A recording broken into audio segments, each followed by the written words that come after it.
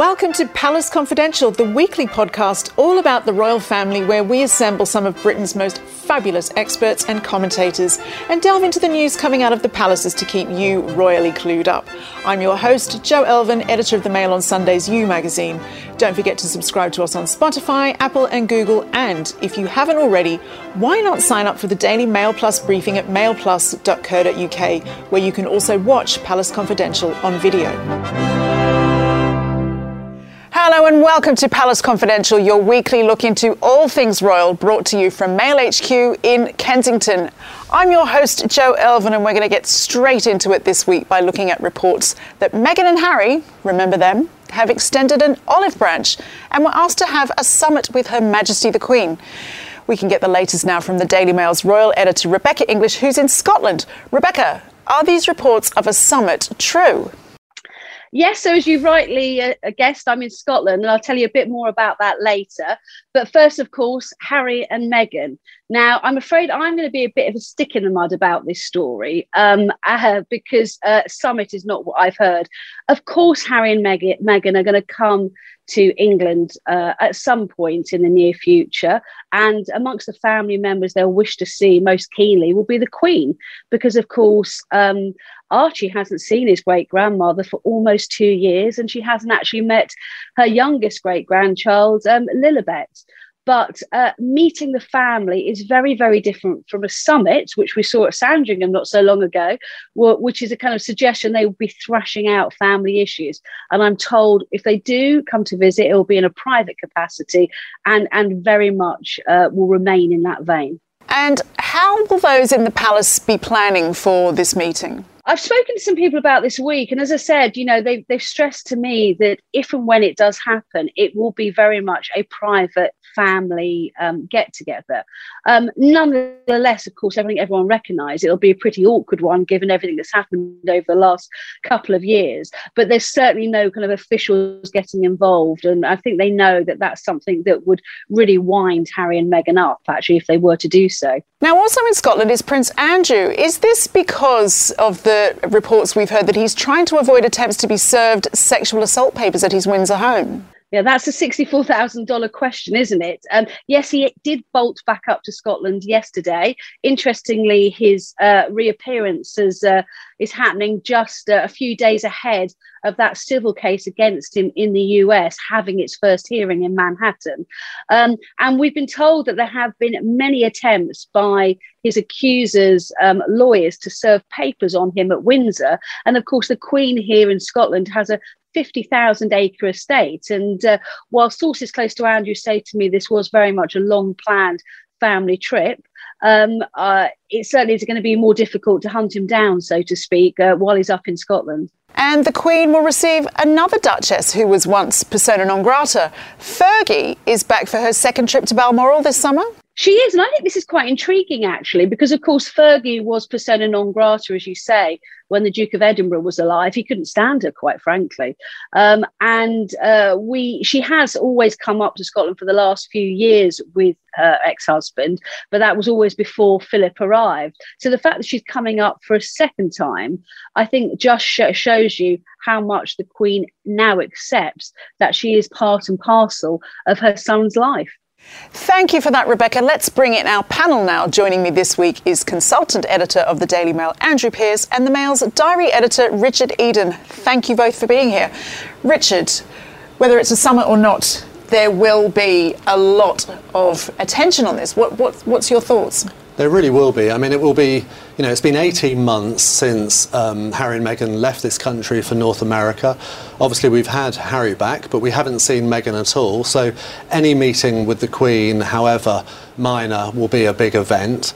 I remember writing in my column recently how Harry, on his return for the unveiling of the Diana statue, let it be known that he wants a christening for baby Lilibet, a royal christening, just like for baby Archie at Windsor. And I think they hope that will be this autumn, along with other events such as Prince Harry's birthday. I just feel like the longer this meeting doesn't happen, particularly like if I was Meghan, I'd be absolutely terrified to see the Queen for the first time after all of this.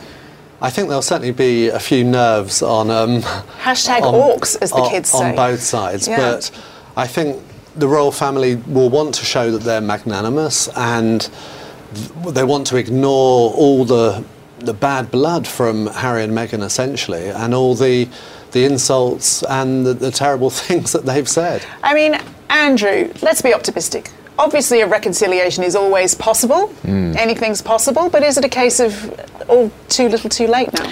I think it's very unlikely there's going to be a big reconciliation. Don't forget, Harry is writing a book. It's going to be a kiss and tell. It's going to be a memoir. It's almost certainly going to be incredibly critical of the royal family. So is that going to be on the agenda when the Queen talks to her grandson? If I was her, I'd get her officials to search Meghan and Harry to make sure they've got no tape recorders, because we know absolutely everything they ever say to any member of the royal family then gets leaked to their friends in the American media. What is the protocol with frisking members of the royal family? Or maybe actually the Queen should have the tape recorder secretly positioned so that if they do then put out a completely distorted version of the conversation, she has the evidence to disprove it. I mean, of course she wouldn't get down and dirty with that couple, but they're still dreadful, and they know that actually their only saleability in the United States is their connection to the most famous woman on the planet, the Queen, which is why they're desperate to see her. It's all about product Harry, product Meghan, PLC. I love having Andrew on this show, but I do wish sometimes you would just say what you think. That would be just relax. Yeah. But I mean, whatever happens, it's very interesting what Andrew says about recording. You know, recollections may vary from this meeting as well. Do you think that ultimately we'll have different versions of this incident? We certainly will, and I'm sure it won't take very long. You know, whether it's on Gayle King's show in America or it's on tweets from the infamous Omid Scobie, I'm sure we'll hear one version of it, and then courtiers, I'm sure, will let it be known a different version of events. So it will be fascinating, but it will happen, because I agree with Andrew that, you know, Harry and Meghan need it, really. They do need to keep up that royal connection. And they are a family, you know, they do want a christening. Meghan does not speak to any members of her family apart from her mother. So it makes sense to have the christening where any family can come, and that would be Harry's family rather than hers. And I wonder if this time they might tell us who the godchildren are. Because you remember the godparents. The godparents, because they refused to tell us. It was one of their stupid, childish cat and mouse games with the media. They wouldn't say. Why? What's the big secret? I can't see why that would be any different this time. No, it would be, and of course the Queen doesn't want to just get the royal family sucked into all that again, because it's just demeaning and embarrassing. Because when royals have christenings, we know who the godchildren are, the godparents. We know everything, but they don't want to give. It's because of us, of course. They don't want to feed the beast, which is the press. But if he says he wants the, if your grandson asks you to have the christening, at the Royal Chapel, it's very hard to say no. So I think as a grandmother and a great-grandmother, the Queen would want that to happen at Windsor. I think they're just always as well just desperate to be taking the high road. Yeah, definitely. And sort of being squeaky clean in this year before the Jubilee, etc. But exactly. Speaking of embarrassing, Andrew, I want to turn to your namesake now, who the Duke of York has apparently hot-footed it to Balmoral while we're awaiting this hearing in New York. Do you have any sympathy for him? I have absolutely not a shred of sympathy for Prince Andrew. The sympathy I have are for all the young women who were preyed on by his great friend Jeffrey Epstein, the paedophile, a convicted paedophile, whose home he then subsequently visited. Now, I've no idea whether Prince Andrew is lying when he denies vehemently that he ever had sexual relations with the famous woman, with Virginia. But he can deal with this in one way. He can talk to the FBI. He could do it in a neutral building in Britain. There's plenty of places he could talk to them. He could help them, because this isn't going to go away. The civil cases are going to pile up in the United States. I don't quite believe that he hot-footed it out of Royal Lodge in Windsor and hid in the forest, waiting for his chauffeur to get him and the dreadful Fergie in the back seat so they could drive up to Balmoral to escape. You paint a great image, though. Well, it's fascinating, isn't it? It's like a scene out of Harry Potter. Yeah. And he's Fergie is with him. It shows how lonely he's become now. I mean, what do you make of this, Richard? I think one holiday with your ex-husband, maybe to sort of keep familial relations civil. Any more than that seems a bit excessive to me. But it really is a fascinating story. I mean, of course, Fergie did visit Balmoral a few times in previous years, but she always had to leave before Prince Philip arrived because he couldn't stand her at all. But this year she didn't. She stayed the whole 10 days with Prince Andrew initially, and now she's back again. And Balmoral does afford great privacy. It's a private estate.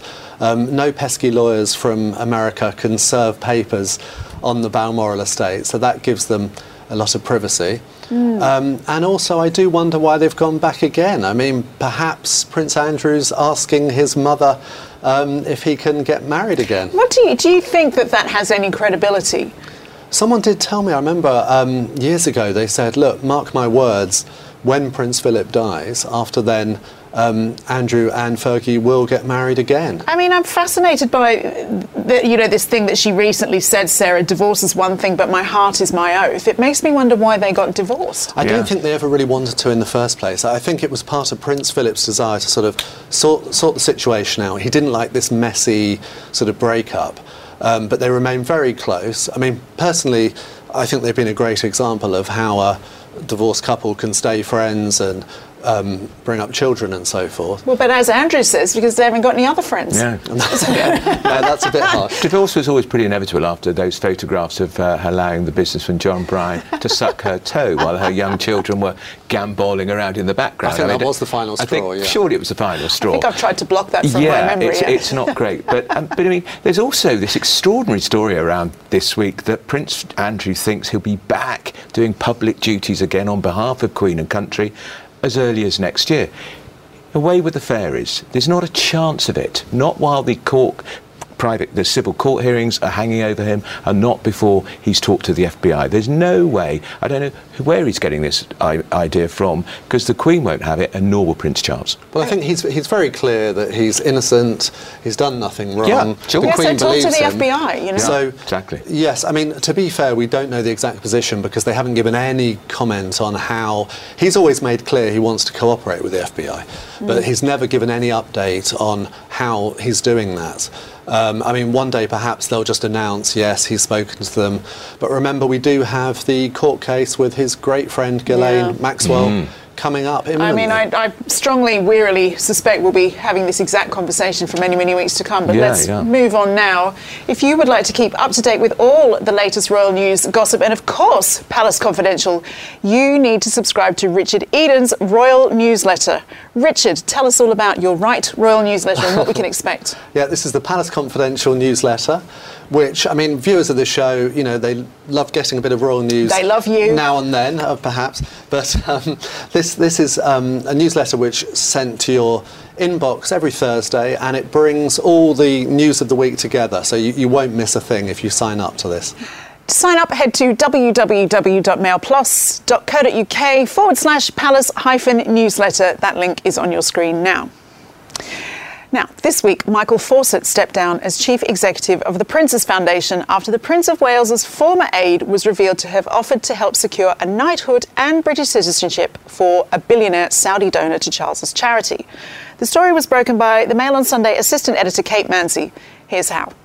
Last week in our investigation, I discovered a letter which had been sent by Michael Fawcett to a representative of a Saudi sheikh, bin Mahfouz. And in this letter, Michael Fawcett outlines the generosity of the Saudi sheikh in the past and anticipated continued generosity in the future, and makes it quite clear that we, he said, would help the sheikh to get not only British citizenship, but also a knighthood, therefore upgrading his CBE to a knighthood in the honours system.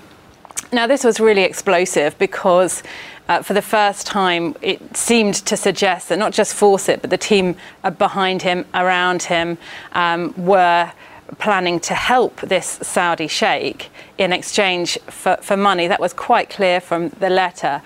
When we went to the palace and the Prince's Foundation about this, the Prince's Foundation moved really quickly. To their credit, they came back that afternoon and said, OK, Michael Fawcett has agreed to step down temporarily, and we're going to investigate this. Now, this comes obviously on the back of our previous investigation, which looked at other aides, middlemen who are taking a cut of the money from these wealthy foreign donors. So it's really been an explosion. There's no insinuation of wrongdoing on the prince's part. What this does, though, is that it raises questions about judgment. You know, was Michael Fawcett the right man for the job? Was he going about it in the right way? The Prince of Wales is incredibly busy. He can't keep an eye on everything. But people will be asking questions within the palace about the heir to the throne's judgment in this issue. A very good source said to me last week, with regards to where this money comes from, well, we have to dine with Bond villains. You know, they're known as the Bond villains, that it was meant lightheartedly, but actually behind the scenes you're wondering, where does this money come from? And why do these people want to meet Prince of Wales? And rather than naively thinking that perhaps they're benevolent donors, what are they getting out of it? And is the reputation of the royal family going to suffer because of it? So no one within the palace likes to think of the transition, as they call it, the day that the Prince of Wales will inevitably become king. And I think he realises that when that moment happens, his wings will be clipped to some extent. He'll enter into a kind of head of state role. He'll be forced to be much more neutral.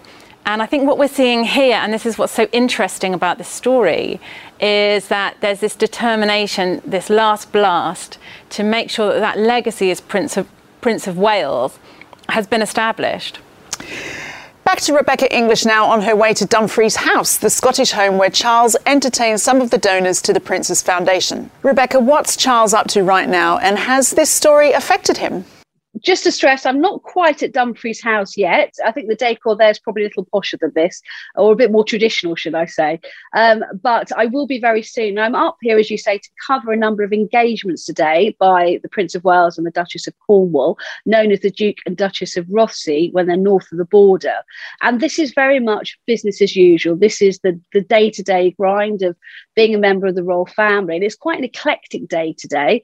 We've got Charles and Camilla doing everything from unveiling a massive knitted mosaic, which is going to be on display at Dumfries House. We've got the Duchess of Cornwall visiting a women's refuge, which obviously is an issue very, very close to her heart.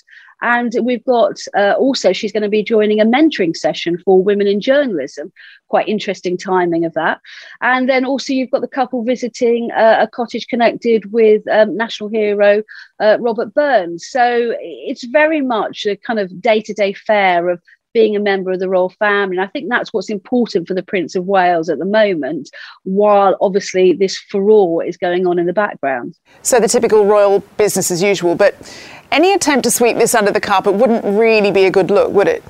You're absolutely right. It wouldn't be a good look to sweep it under the carpet. And to be fair to them, I don't think they are.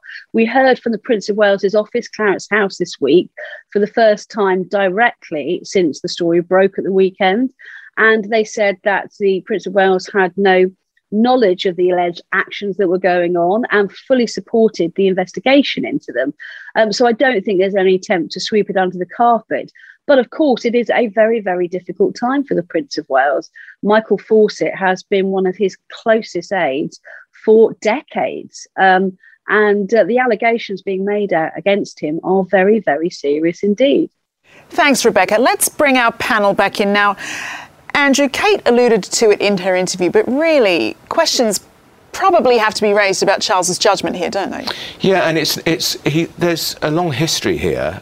When I was on the Times nearly 20 years ago, I was writing about Michael Fawcett, this extraordinary figure at the heart of Prince Charles's empire. And there was this big story, a scandal it was. There was an inquiry conducted about how gifts that were given to Prince Charles as Prince of Wales, they weren't official gifts on behalf of governments, they were personal gifts, were being stored in warehouses, they're being neglected, and eventually they were being sold at some upmarket antique specialists, rug specialists in St James's, near St James's Palace, Prince Charles' London home, by Michael Fawcett.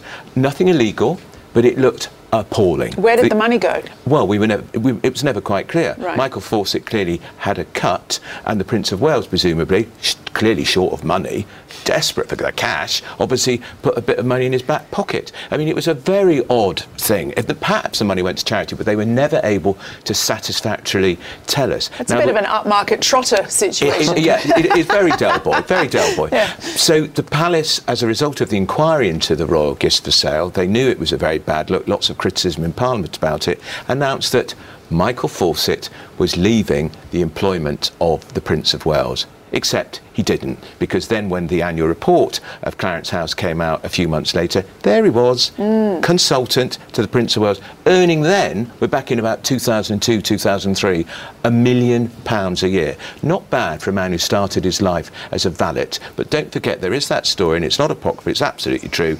Michael Fawcett is so indispensable to Prince Charles, he once famously applied toothpaste to his toothbrush when the Prince of Wales had broken one of his arms. Well, I mean, that's very important. Okay, so yes, Richard, why does Michael Fawcett keep coming back, and should he?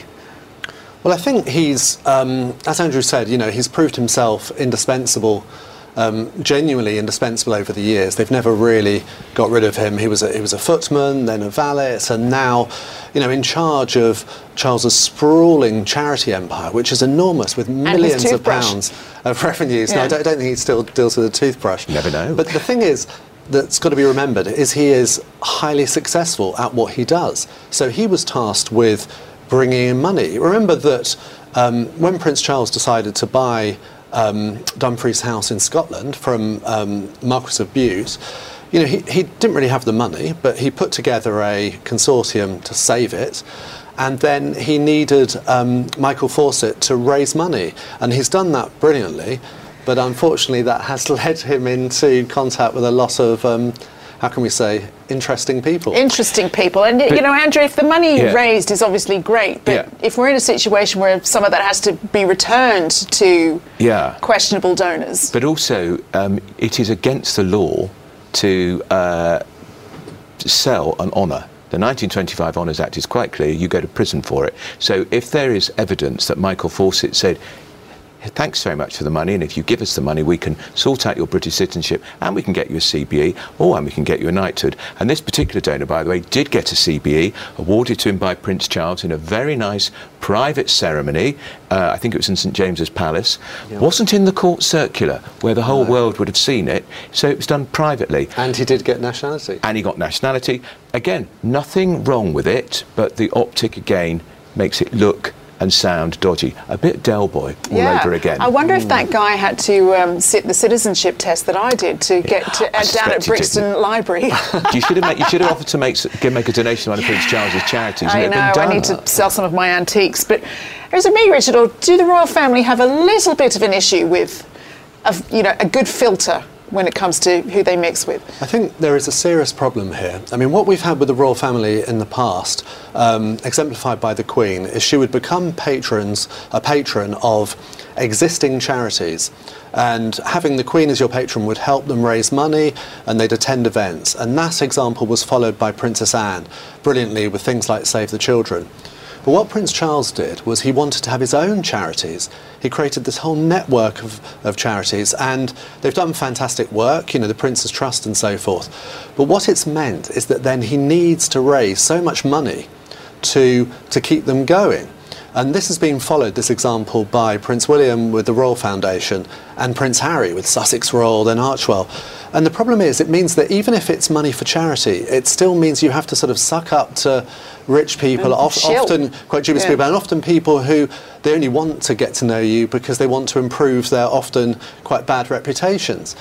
And there's no need for it. And I think before Charles becomes king, if he does become king, he certainly needs to completely separate himself from those charities. And I think Prince William will as well. I'd rather... Royal Foundation is brilliant, doing lots of good work, but he needs to go back to being patron of existing charities and not desperately trying to raise money for his own. The trouble is, you see, when people give money, it's very great of them to be philanthropic, but often they want something in return. Yeah, there's an agenda. It's the same with donations to political parties, the Conservative Party. The House of Lords is stuffed full of people who've given millions to the Labour Party or the Tory Party, mainly the Tory Party, and they say they got the gong for charitable work. They got the gong because they gave a lot of money to a political party. It's not much different here with Prince Charles. Richard's right, the charities do some fantastic work, but sometimes the donations they take don't pass what I call the smell test. It's fascinating. Well, former Liberal Democrat MP Norman Baker has written a book on royal finances and has often been a critic of the firm's approach to money. Here's what he had to say. When I read the Mail on Sunday story and saw the published letter, it seemed to me to be, if not an open and shut case, at least prima facie evidence that an offence had been committed under the Honours Act 1925. It is a serious offence to sell an honour in this country, and there appeared to be from that letter an entirely transactional relationship, not just about the past but about the future, because the letter refers to the future in terms of honours or help with citizenship applications, which is related directly to money coming into the Prince's good causes. That is an offence under the Honours Act in my view. It's also potentially a corruption offence, and that needs to be investigated. So I reported it to Cressida Dick, her private office, the Met Commissioner. I've had a response to say that they're looking into what I've sent them from DI, a Detective Inspector, in her office, and I hope they will look into it without fear or favour, wherever the evidence takes them. I think it's time for Prince Charles to make a statement himself. These people who give money to Prince Charles, I mean, there may be one or two philanthropists amongst them who share his causes, but frankly, I suspect most of them are given money because they want the photograph of them and Prince Charles. They want the dinner at St James's Palace. They want the kudos. That's all we've got time for this week. My thanks to Rebecca English, Kate Manzi, Andrew Pearce, Richard Eden, and as always to you for watching. We'll see you next time. Bye-bye.